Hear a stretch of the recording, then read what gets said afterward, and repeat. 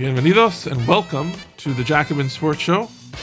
I am Matthew Miranda, as always, here with Jonah Birch. This is episode 4 of the award-winning Someday podcast.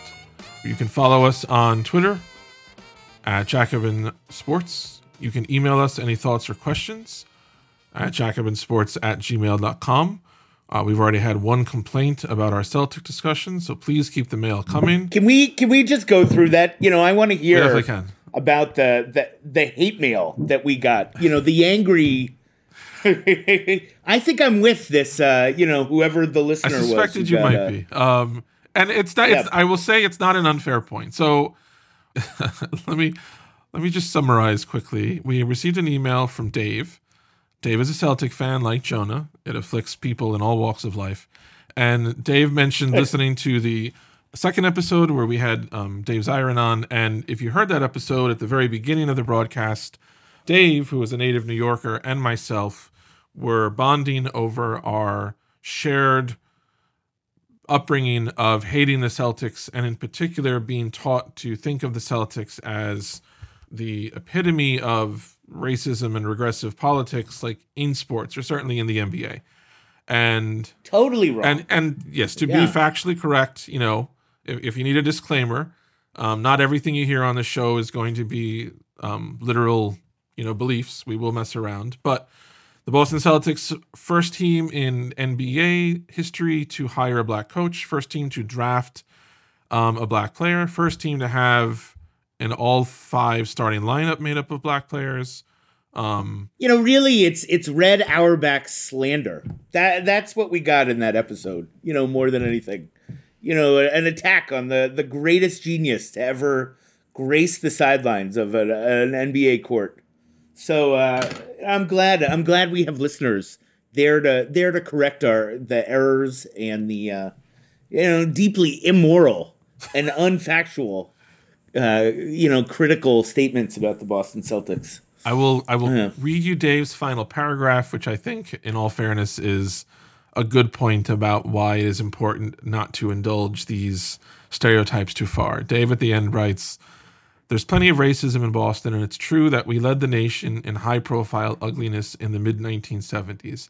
But it's bullshit that we are unique in the U.S. in that regard, and it lets the cops and real estate developers and politicians in every other U.S. city off the hook to portray Boston as somehow so much worse than everywhere else." I agree with Dave. I think that's the classic trope of viewing the U.S. South as the racist part of the country, and letting all the other parts off the hook. So good points, Dave. All fairly made. The Celtics slander. Go ahead. Yeah. No, I want to devote an entire episode to this. People misunderstand. They think Boston is still the Boston of Louise Day Hicks and Jimmy Kelly and busing. And actually, the racial inequality in Boston is the racism of big city liberal America. It's the most liberal city in the country, or one of them at least, certainly. I mean, maybe Boston and San Francisco. Trump did not win a single district, and it's a profoundly unequal city in the way that many American cities are today. It's not what it was 20 years ago. It's actually a majority non-white city, Boston is at this point, which is different than in the 1970s, when it was three quarters white, as was New York, by the way, I think, or close to that. There's a deep misunderstanding there. But more than anything, when Philly sports fans, I want to say they attack Boston as a racist city. I want to say, listen, Frank Rizzo, you go watch Rocky, and this is one of those let he who was without sin cast the first stone type situations. But that is actually, it's worth discussing. It definitely is worth an entire episode of the podcast. Racism in Boston. There a lot of ugliness. Yeah. Now that we've made amends with our Boston viewers, the inbox is flooding with hate from Philadelphia listeners. So we will take that on next week. In today's episode, we're going to briefly touch on the Super Bowl, the Major League Baseball Hall of Fame vote that was just recently held, and one or two NBA quick hitters. And then our main thrust of today's pod will be a discussion of the English Premier League, a lot of early seasoned trends, observations, and one or two larger picture questions with our guest, Avantika Goswami, who will be here in a little bit. But let's open with the Super Bowl.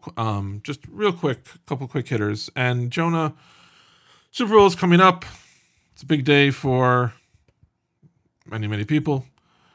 The world, humanity, Tom Brady. Humanity at large. In that order. Yeah. Yes, Tom Brady in particular. Anything you are thinking, feeling, looking forward to? How interested are you in this Super Bowl versus your average Super Bowl? Well, in your average Super Bowl, my New England Patriots are involved. So I'm very, interested in that. But in this one, they're not. I guess my main... the thing I'm interested in, besides will Tom Brady win a 7th Super Bowl, was I saw the line was 3.5, for Kansas City. The real question for me is the over-under on number of Chiefs players who will be ruled out of the Super Bowl with COVID. Now, I don't know if you saw that their barber tested positive. I did tested not. Positive. Apparently, the results came back while the Chiefs players were in line to get haircuts.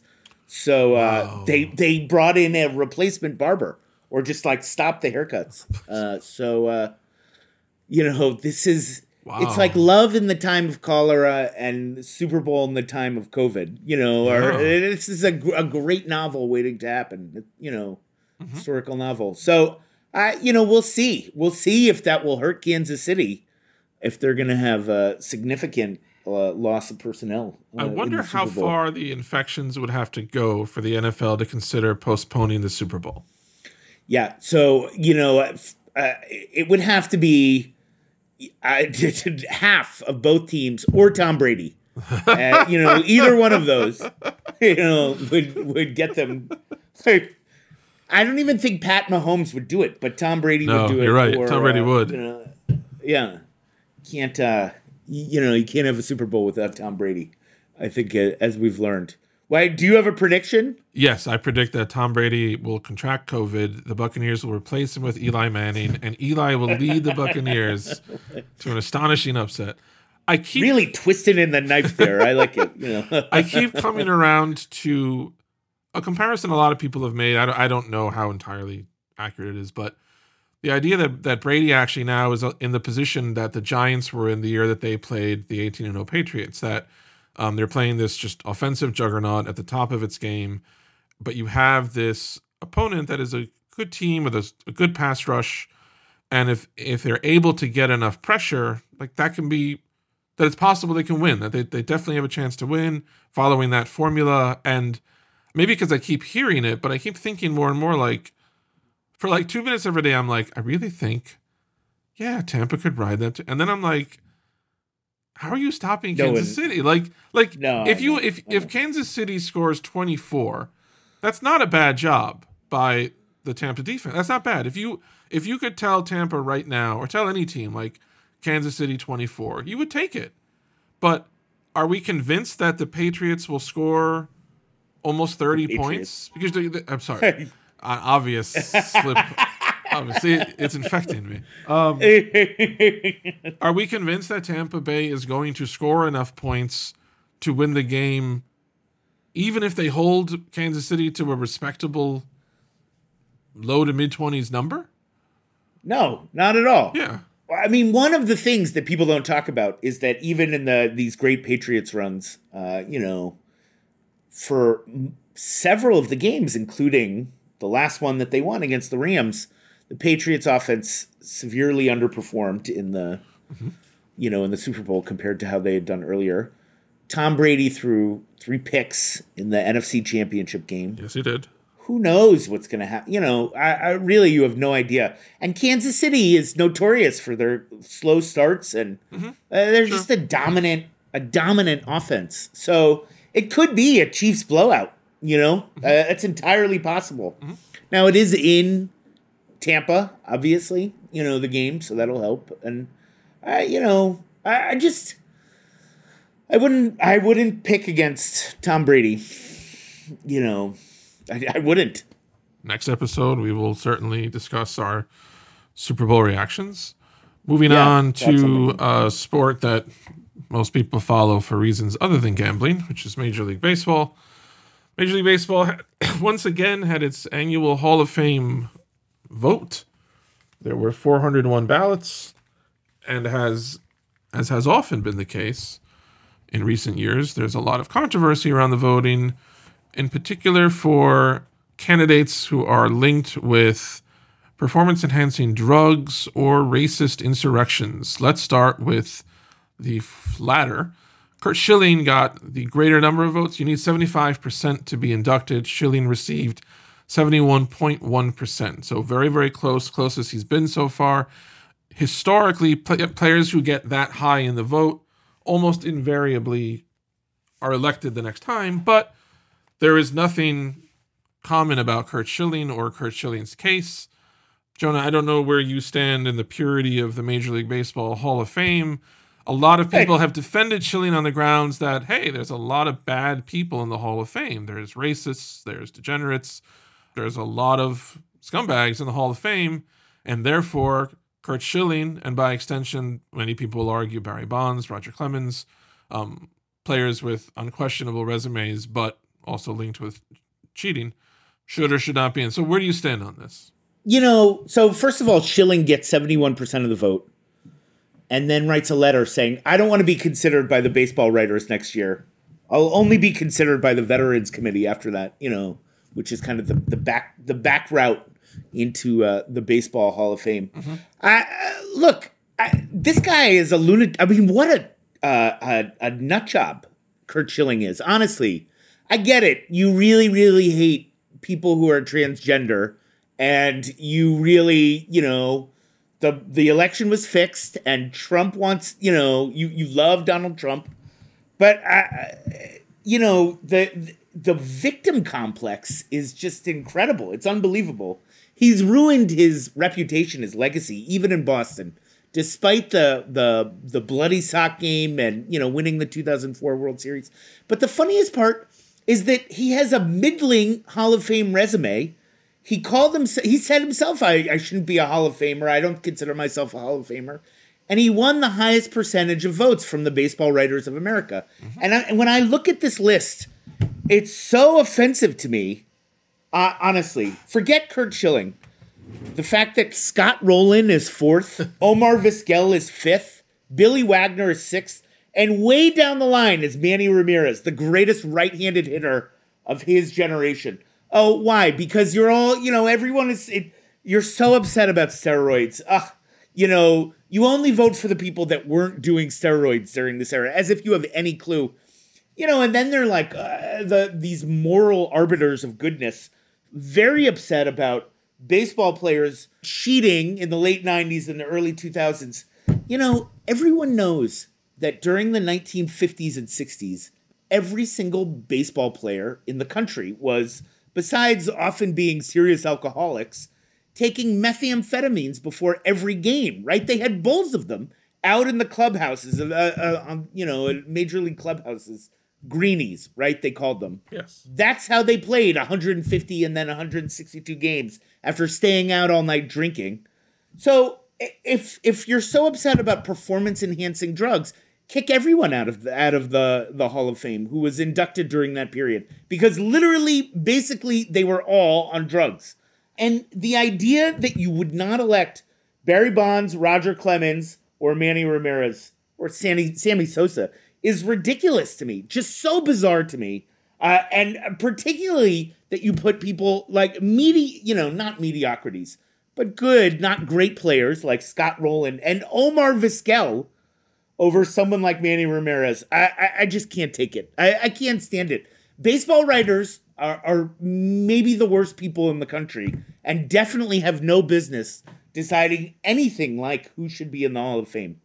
That is my opinion. They're way worse than basketball writers, even worse than football writers. I have no opinion on hockey writers because whoever reads them, but they're really the worst, honestly. Thoughts?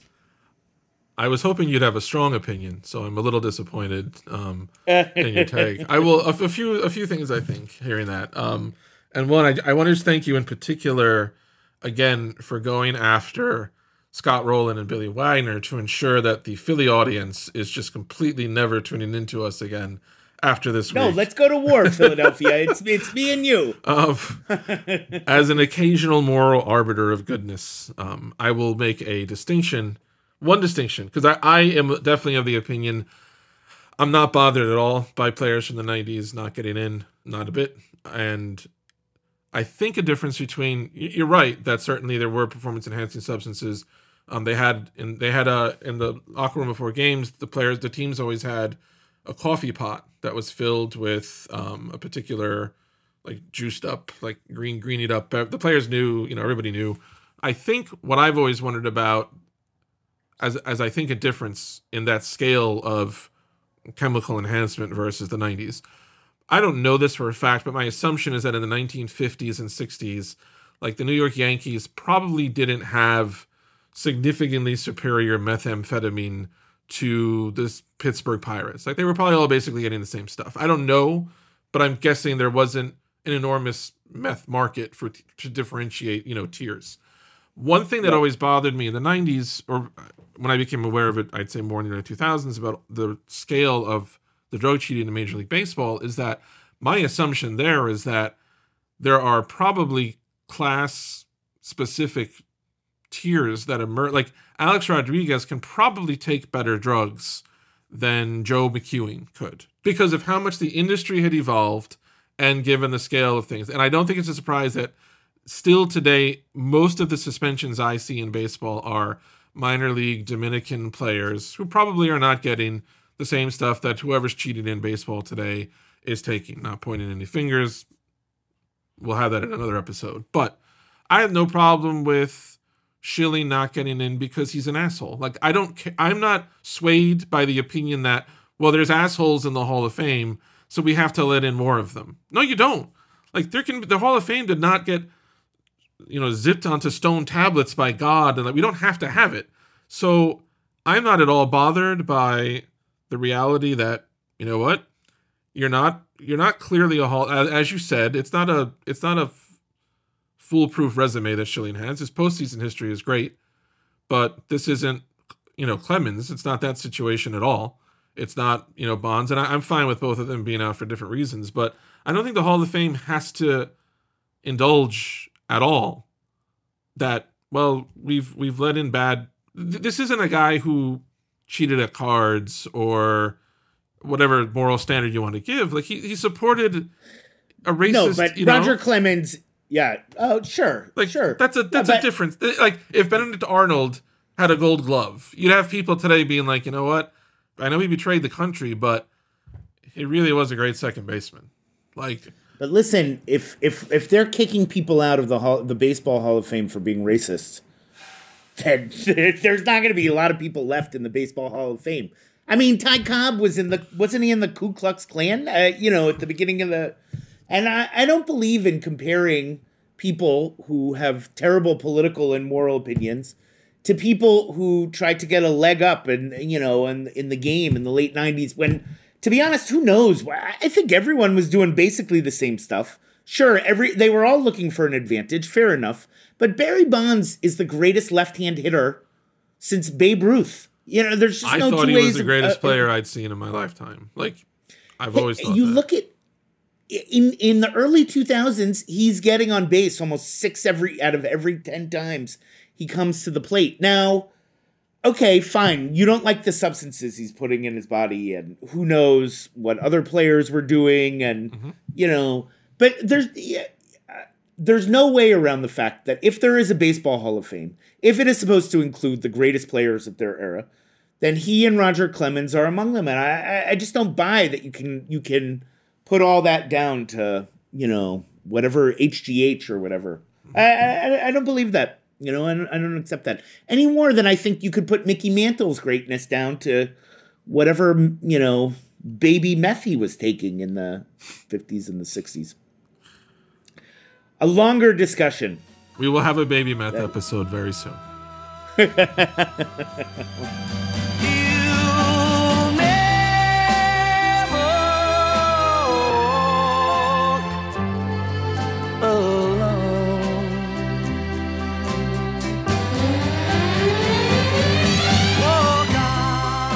So we are very excited today for our guest, Avantika Goswami, covers Liverpool for the Liverpool Offside site at SB Nation. We're very lucky to have her. It is just after 7 in the morning where she is in Delhi, which is not the case where we are. So we are extremely grateful for her being here with us early in the morning. Avantika, welcome to the program. How are you doing? I'm doing great. Thank you so much for having me. Super excited for the Jacobin Sports Show to take off and be really successful. So glad to be one of your early guests. Awesome. Yeah, thank you so much. Early in more way than one. True. Very true. Sure. So we want to talk today about a couple of English Premier League issues, and we will start with the club that you cover the most, Liverpool, who, after almost 4 years without a league loss at Anfield, lost at home for the second straight game, this time 1-0 to Brighton. Were you surprised by today's result, given the kind of inconsistent nature that Liverpool has had this season, or does it seem to you like this is pretty much how the year has gone? So, I didn't watch last night's game. It was at 2 in the morning for me, but I woke up to it. Unfortunately, I wish I hadn't. Right. At this point, it's both a yes and no response. Yes, I'm surprised because we should have done better against Brighton, they're a decent mid-table team, but considering the kind of prowess we have in various parts of the field, we could have done a better job. Considering we've had a bit of a revival over the past 2 games, we did well against Tottenham Hotspur, defeating them 3-1. We did great against West Ham. So it seemed like that slump had kind of been crossed, and we were on the upward move once again. But from that point of view, I'm definitely surprised. Also not that surprised, to be honest, though the injury crisis that we're going through right now, at least in the minds of Liverpool fans, and for most clubs, it's a near catastrophic situation in a way. We're missing the world's best central defender, Virgil van Dijk. In this particular game against Brighton, we were missing our first choice goalkeeper, Alisson Becker, who's out due to a stomach issue, I believe, a stomach bug. We're also missing Sadio Mane, who plays in attack on the left-hand side and is currently considered one of the best players in the Premier League. So I think yesterday it just got to a point where the injury crisis just became way too much for our squad depth to overcome. So from that point of view, possibly no. Avantika, as a fellow Reds fan, which, let's be honest, all decent, progressive-minded people should be. It's the only moral team to root for in the Premier League. After the joy that was last season, this has just been tough to take, honestly. I mean, it's tough to watch a team struggle so much against Burnley and Brighton, and the hope has been drained away, it feels like, no? Yeah, the world of pain is back once again. The pre-2017 feelings are coming back. The pre-Jurgen Klopp feelings are coming back. But you know what? I don't think it's a permanent situation. At least I wouldn't like to believe it's a permanent situation. We still have Jurgen Klopp. We have some incredible players out with injury right now. And once they're back, once Diogo Jota is back, once our first choice central defenders are back, I do believe the situation will improve from here, but it's not going to be this season. At this point, I think at the end of the West Ham game, I allowed myself a glimmer of hope, which you should never do as a Liverpool fan. Never indulge yourself with hopes and dreams. I did that at the end of the West Ham game, and I thought that it's possible that, maybe a title challenge could be mounted. Of course, I was punished. I don't think it's happening for us. I quite definitively think it's not happening for us this season. But I think we'll be back, considering the players who we have, who will be available next season onwards. So, obviously the last month, besides the Tottenham and West Ham games, the team has struggled to score goals. But the biggest issues, as you said, were in central defense. And losing Virgil van Dijk and Joe Gomez and then Joel Matip, it's going to be a problem for anyone. They made a couple of transfer moves to bring in central defenders. I'm wondering what you think of the two people they're bringing in and what you think of the young players. I mean, Nat Phillips has played pretty well.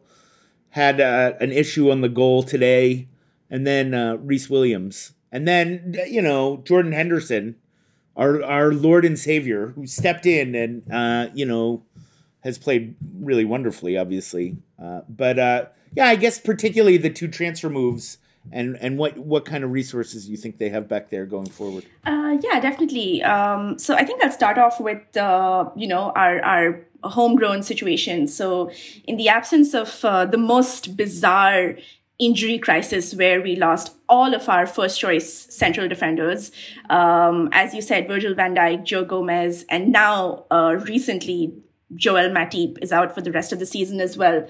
We did have Reece Williams and Nat Phillips sort of filling in and really punching above their weight, trying to deputize in that role. And to be honest, Reece Williams isn't there yet in terms of experience and maturity. He still has a few years to go to develop and reach the heights that are required, especially the central defense role in a team like Liverpool. It's quite unique. You need defenders who are extremely fast, considering the high line that the team plays. So you need them to track back at immense speed.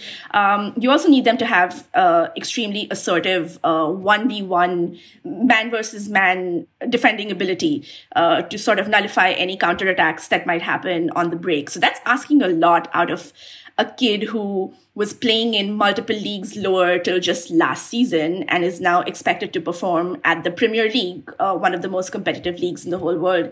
The same goes for Nat Phillips. I mean, he was pretty great in the West Ham game. Definitely. Yesterday, I heard there was an unfortunate situation. But again, asking too much of players who just haven't had the kind of exposure that is required at that level. Fabinho has been immense. He has filled in that role at centre-back, no questions asked. And apparently this was in the planning, a few years in the planning. So back in 2018, there was some sort of there were questions about who would deputize at centre-back in case we face this situation. And Fabinho had been preparing for this particular role, and he has been incredible. But Fabinho's presence at centre-back means that we lose out his incredible holding midfielder qualities in midfield and regaining possession, advancing the ball forward to our front three. We've missed out on those qualities in midfield with Fabinho being there. The same with Henderson. Jordan Henderson, the ultimate leader who will do anything that is asked of him, absolutely, and do it with 100% commitment. But we've missed him in midfield. So it's great that they have brought in Ozan Kabak and Ben Davies now, albeit it's important to mention the timeline hasn't been great. It sort of reeks of a bit of desperation, considering they waited for the last day of the January transfer window to make these announcements, which, I mean, yes, it was great business. We got these two young defenders in for a total of some £3 million. Another great set of dealing done by Michael Edwards, the sporting director at Liverpool. But the timeline can definitely be questioned. Why did they wait so long? Why weren't reinforcements considered earlier and so on? Why weren't they considered in the summer when, you knew that there isn't a suitable enough backup for Gomez and Van Dijk, if something like this happens? But both of these players, Ozan Kabak has been on Liverpool's radar for a while. So he was linked with us heavily back in the summer. And it's incredible, again, speaking to Michael Edwards' deal-making abilities. Schalke, who's the German club from which we bought Ozan Kabak, valued him at about 40 million pounds back in the summer, which was brought down to about 20 million, considering COVID-19 made everything very difficult and transfers quite sticky as well. And we've acquired him now for 1.5 million pounds, which is some sort of sorcery, as always. And Ben Davies has come from a championship level side, Preston North End, and he is supposed to have qualities similar to Virgil van Dijk. But he's most likely going to be more of a squad player. He's probably going to be on the bench a fair amount and then sort of come up when called upon. But definitely two great options to have. I am very reticent, as the only Manchester City fan in this discussion, to talk about their recent play, but journalistic responsibility demands that I point out that Man City won, league-leading Man City won 2-0 over Burnley. They did. They have now won 13 straight wins in all competitions and unbeaten in their last 20. On Sunday, Man City and Liverpool face off in one of the more highly anticipated games of the year. At this point, as you said, Avantika, it doesn't look great for Liverpool. They're 7 points behind. City have a game in hand. And you said earlier that you don't really think that Liverpool can mount a title challenge at this point. I have two questions for you on the league title. One is, do you believe that Manchester United has enough to stay in the title race the rest of the season? Because I thought, as of a couple of days ago, I just didn't think that United is consistent enough or explosive enough to get 3 points consistently off of the mid kind of table teams that you need. And then they beat Southampton 9-0. And so now I'm suddenly questioning everything. And as far as City versus Liverpool go, do you feel more that Liverpool are where they are because City has been that good, or because Liverpool has been, by their standards, that poor? Sure. So let's talk about Manchester United first. Sorry to all the Liverpool fans out there. But shout out here to my friend Noel over at the Liverpool Offside, who reminded me that United are refusing to stop looking legit. He said 6 weeks ago it was easy to think they were having a good run and they would fall off, but it's been 6 weeks and they're still winning. Which is terrible news for the universe. I must remind everybody that Southampton lost 9-0 to Leicester as well. So maybe this is all Southampton's fault. I know. As opposed to maybe Southampton is not the best barometer for anything. As opposed to giving any credit to Ole Gunnar Solskjaer at all. I mean, let's just not do that. A friend of mine joked in a text, they were like, you got to hand it to Southampton. They simply will not lose by 10 goals, no matter what, and they have real limits there, Not by 10, not by 8, but 9 is the holy number. In terms of United, I do not personally think that they can mount a title challenge. For two reasons. Firstly being that I don't believe that they're consistent enough. And secondly, City is in a rampage mode at this point, Man City, and I don't believe that United can overtake them unless something terrible transpires. And Man City is sort of hit with, massive injuries within a short span of time. I don't see them beating them to the title at this point.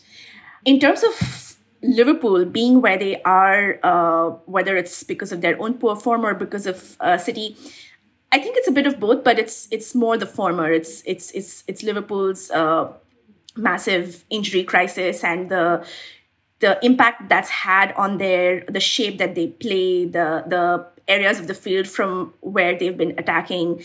I think all of that has a lot more to do with their current form. And I feel like that's to blame for the most part for them not being in the title race anymore. And if we are to talk about Man City for a few minutes, I'd be happy to do that. They deserve that amount of podcast time. They started the season poor, but as you've mentioned, they've had some 13 consecutive wins at this point, despite having no strikers with Aguero not being fit. But what they've done this season is, after their initial defensive troubles, they brought in reinforcements in the form of Ruben Diaz, who is now partnering John Stones, who is now having a massive revival in form. So the Diaz and Stones partnership has made them incredibly defensively solid. And as a result, they have I think the best defensive record in the Premier League this season, which is incredible. Not unusual for them, but it's still incredible considering where they were a few months ago. They're also seeing incredible form from a bunch of different players, from Ilkay Gundogan to Phil Foden to Joao Cancelo. So there's a number of people hitting peak form all at the same time.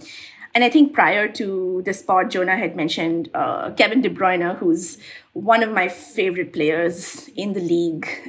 Incredible. I mean, I've personally lusted after him and wanted him to move to Liverpool more times than I can count. He was a Liverpool fan as a kid. There is a famous photograph that gets circulated of him as like a youth player, and there's like a screen caption of him talking and saying that his favorite club is Liverpool. So everybody, let's just remember that at all times. But this season he's been plagued by injury again. So I don't know if we're seeing sort of the peak levels that De Bruyne can offer. I mean, last season he had the highest number of assists and was just stellar throughout the season. So yeah, definitely one of my favorite players, but unfortunately hit by injury this season.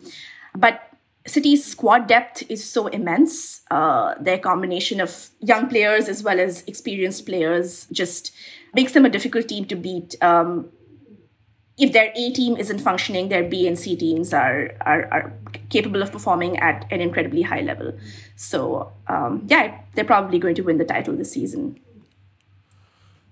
I'll tell you why I'm still worried about Liverpool. Not really their form so much, but I remember early in the season when City were struggling a lot as this season first unfolded. They had some COVID-related problems. Sergio Aguero has not been able to stay on the pitch for quite a while now with assorted injuries and COVID issues.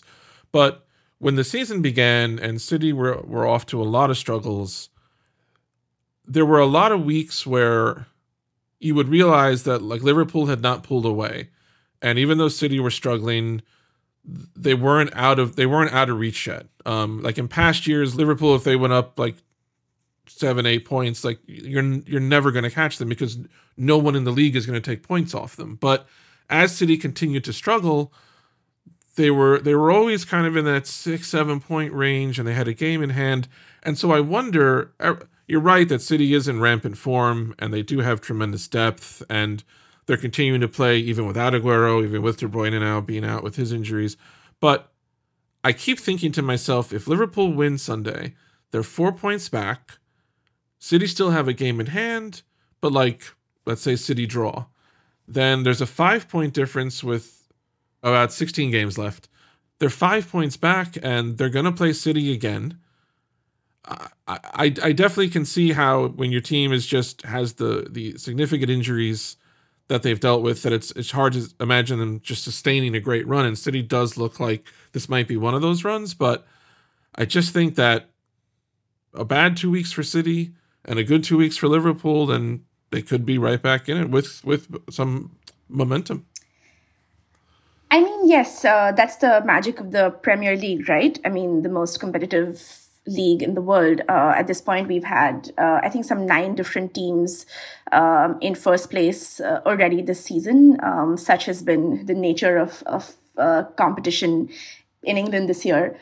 In terms of Liverpool catching up, of course, nothing has been mathematically determined or ruled out yet. So when Liverpool won the Premier League, there was a point where the points gulf was so high. I think we won the earliest Premier League title in a long time. And pretty early in the season, we had mathematically won the league before actually winning the league, so to speak.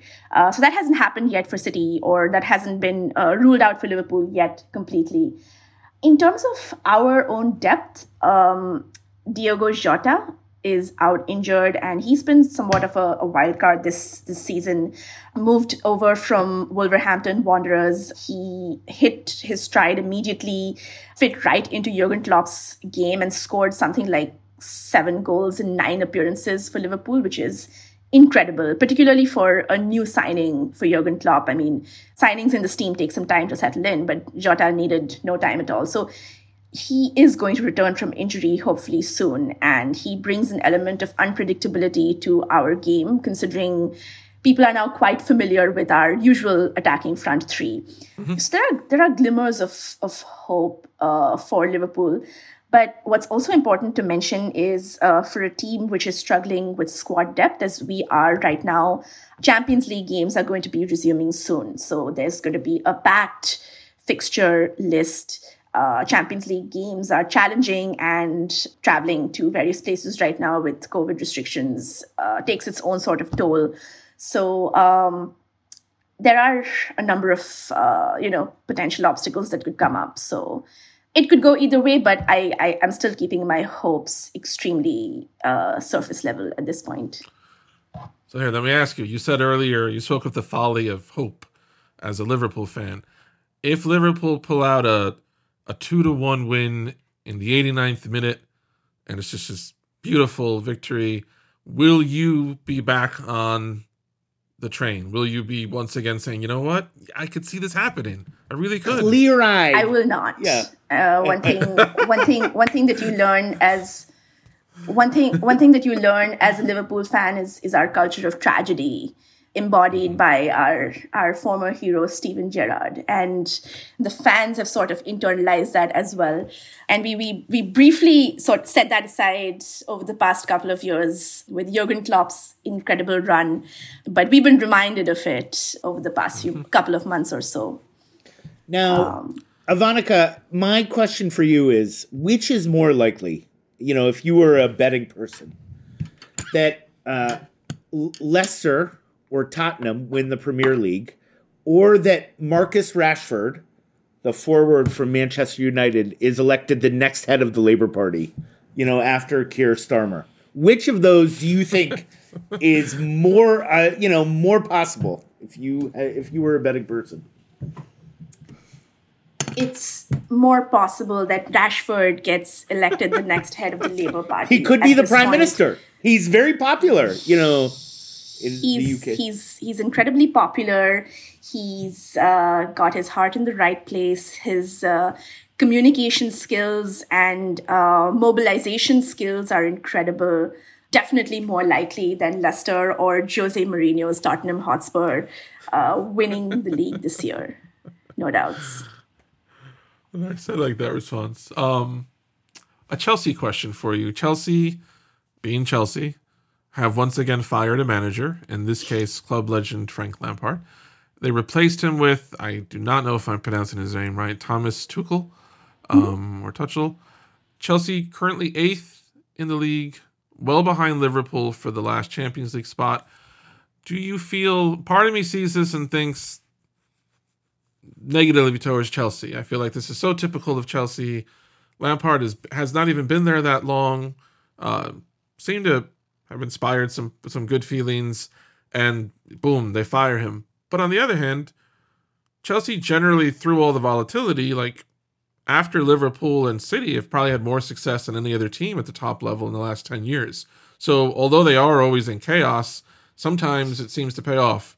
Do you think any of the problems facing Chelsea this season have come down to the manager? Do you think it matters that they've gone in this different direction now? I think it definitely comes down to the manager, their choice of manager, but it's not entirely the fault of the manager that they chose. I mean, Frank Lampard had experience at Derby County before this, but had no managerial experience at the highest level in any of the world's leagues.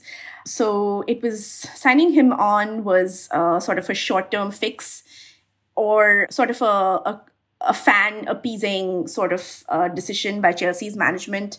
They were in a bit of a sticky situation. They had a transfer embargo in place for a couple of years.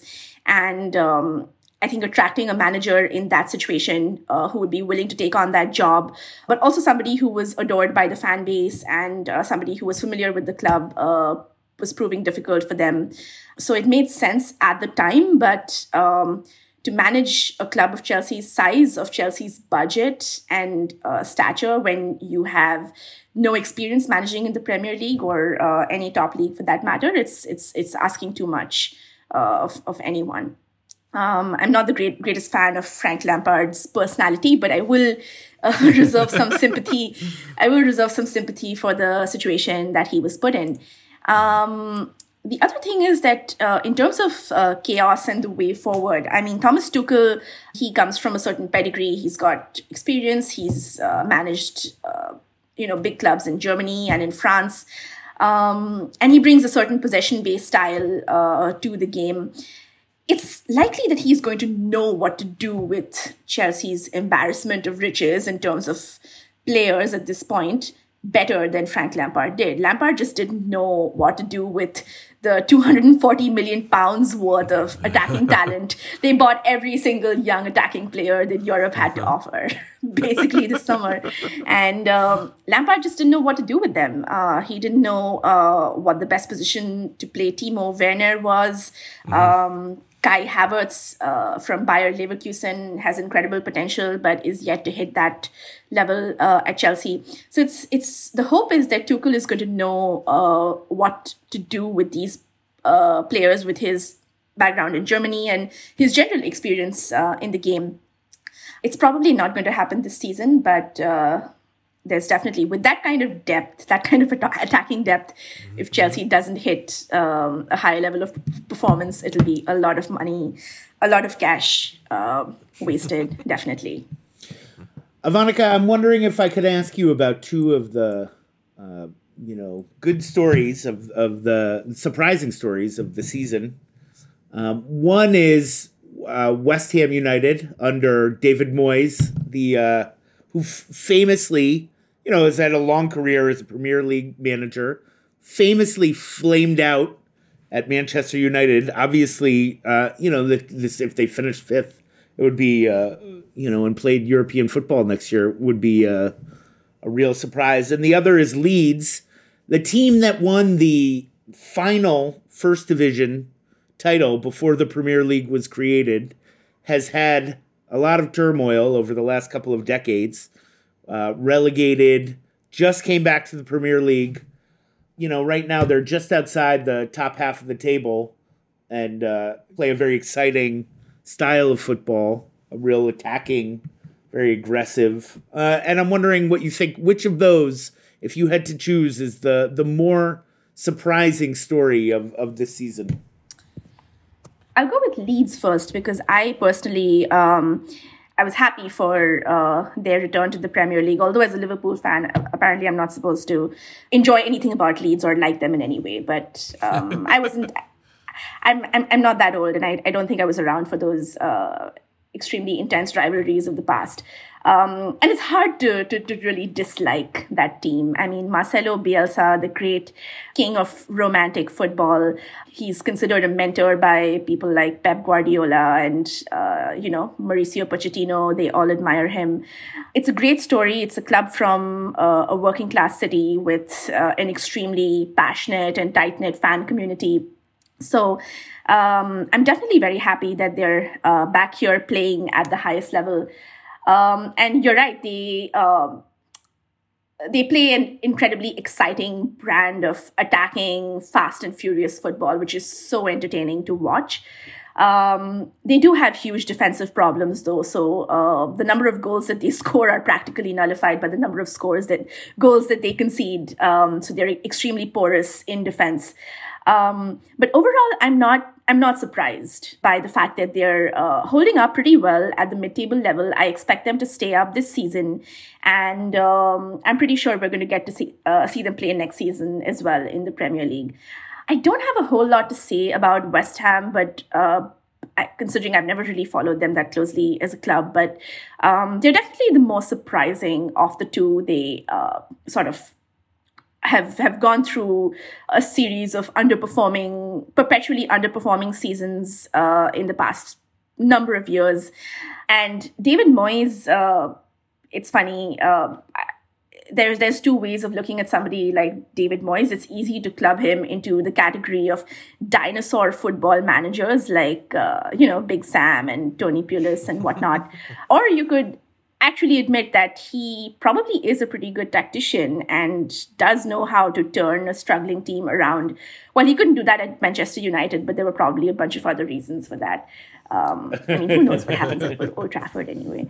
But he's I think in West Ham's revival, what he's managed to do is, build an efficient, resilient, and fit side. He's helped them build a sort of sense of identity, which they didn't really have before. And it's something that I believe their fans have demanded for quite some time. He's, in terms of actual play, West Ham has under David Moyes managed to really master set pieces. They've scored some 11 goals from set pieces this season, which is quite a sort of solid record to hold. They have a great defensive partnership at the back with Angelo Ogbonna and Craig Dawson. Craig Dawson scored a goal from a set piece against Liverpool in their last game against us. So, the signs are all around. So, I mean, great for them. Even against Liverpool, to be honest, while I didn't, for the most part, think they were going to get the better of us in that game, there were moments where they showed some incredible, and I'm sorry if this sounds derogatory, but incredibly surprising amount of finesse in passing, in their passing game against Liverpool. So David Moyes has sort of brought them over the out of their dark times, and they're in the upper half of the table at this point. So yeah, good for them. But definitely the most surprising story of the two. I want to close out, Avantika, with a question about the proposed Super League. But before we get into that question, can you just define for maybe our listeners who aren't totally clear on it, because it's a fairly new story, what the Super League is about? Sure. And I'll be honest here, I'm not 100%. I've also just read some very basic details in money. Like it's about money. But yeah, some of the biggest clubs across Europe's leagues have apparently come together, and there's a document that's been circulating about plans for a competition that would replace the current UEFA Champions League, that would be restricted to 20 clubs who would share revenues, which of course amount to billions. And the clubs involved in this include the Premier League's big six clubs, so to speak. So that's Manchester United, Liverpool, Man City, Chelsea, Tottenham, and Arsenal. And it's basically, just to put it mildly, it's a way for the richest clubs to come together and benefit from playing against one another and becoming even richer. Although they say that this is to replace the revenues lost since the pandemic stopped football back in March. But I mean, these are clubs owned by billionaires who are now looking to replace... Very charitable gesture by them. Very charitable. Yeah, looking to replace revenues that they lost from fans when they're owned literally by multi-billion-dollar sporting conglomerates and petrostates. I mean, it's there's quite a bit of dissonance in that. Anyway, so this move has been opposed by one and all. I mean, in football, as in most other sports, different sporting bodies and authorities, they all have their own agenda. So FIFA has opposed this. The 6 confederations around the world, the continental confederations, have all opposed this because nobody doesn't want to, get a piece of the pie, obviously. But most interestingly and sort of hearteningly is that the football supporters groups across the top clubs in Europe have made a very strong collective statement condemning this proposal. And they've called it an unpopular, illegitimate, and dangerous scheme. And they've called for a more equitable sharing of football's money, which is great to see. I mean, typically you see fans don't really get a say in these matters, despite the fact that they literally are the body and the substance of football culture and are pouring in, season tickets and funds to travel to away games in, other countries and sort of devoting their entire lives to this game. So considering that they are typically the least heard among the interest groups, it's great to hear that they've come together against this proposal. I do believe that in all likelihood, this is not going to work out. There are too many voices in the game, and there are too many opposing forces that's probably going to block this. But there will be continued attempts at some sort of reform for the situation. I don't think billionaire owners of clubs are going to sit content with the fact that they've lost a bunch of money due to the pandemic. And there will be further attempts to come up with new models to do this in some way or the other. Similar to a proposal that was floated in October 2020 called Project Big Picture by Liverpool and Manchester United. Again, a very similar sort of proposal, but at the English Premier League level. So we can expect to sort of have these things popping up in the future. So there's something about this whole Super League topic that confuses me. A few years ago, Football Institute's Financial Fair Play, which is on the surface this benevolent gesture to try to ensure that all clubs are operating in a financially responsible manner. And when the truth is, it was a way for the clubs that are already powers that be to try to entrench themselves at the top. It was a way to try to close the door on some of the projects that were going on at Manchester City, at Paris Saint-Germain. This was the old boys not wanting anyone else to get in. And it was disgusting, but it was not hard to wrap your head around. They were trying to cement their privilege. I understand that. I don't like it, but I understand it. My confusion with the Super League is that it strikes me that there's no way this would be a temporary arrangement. If they can get this through, they're not going to, in 2 years, wave goodbye and thanks for the memories. If it has any success, it's going to remain because there's going to be more money, there's going to be more television and sponsorship. So my confusion is, FIFA said, I don't remember if it was a threat or if they actually voted on it, but there was a discussion at FIFA that any player who participated in the Super League would be ineligible to participate in World Cups and possibly other tournaments. I cannot imagine any player in the world giving up the chance to participate in the World Cup to play in a Super League. Now, I could be wrong, but I can't see that happening. If that's true, then it doesn't seem sustainable to me. I believe you when you said it's going to come up again. They're going to keep pushing it. They're going to try to get something out of this. But it strikes me that you have, I think last year in the Champions League, you have just as often as you'll end up with Real Madrid against Bayern. You have a year like you have when our Red Bull Leipzig makes it all the way to the finals. And it's this magical, romantic story. And it's part of the appeal of the tournament. What underdog gets to the quarterfinals and is able to... Everybody loves to see it. I don't understand how the Super League can end up benefiting these top teams, because I can't see, like you're saying, it's I can't think of another instance of almost every single interest group in the world of football having the same feeling about something, but knowing that they're going up against what seems like an unstoppable force, which is the momentum of the however many richest clubs in the world. Do you think 5 years from now this thing is happening and that somehow FIFA, once FIFA gets their cut, then they sign off on it? And or do you think that the scale of resistance to the idea could actually be something in a year where in a recent history that we've seen a lot of movements around the world?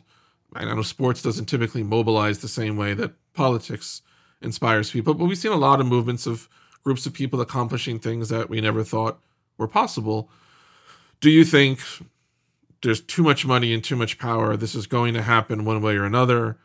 Or do you think that maybe it actually doesn't make enough sense to enough people that it could be stopped? Yeah, I mean, that's a great question that I unfortunately don't have the answer to.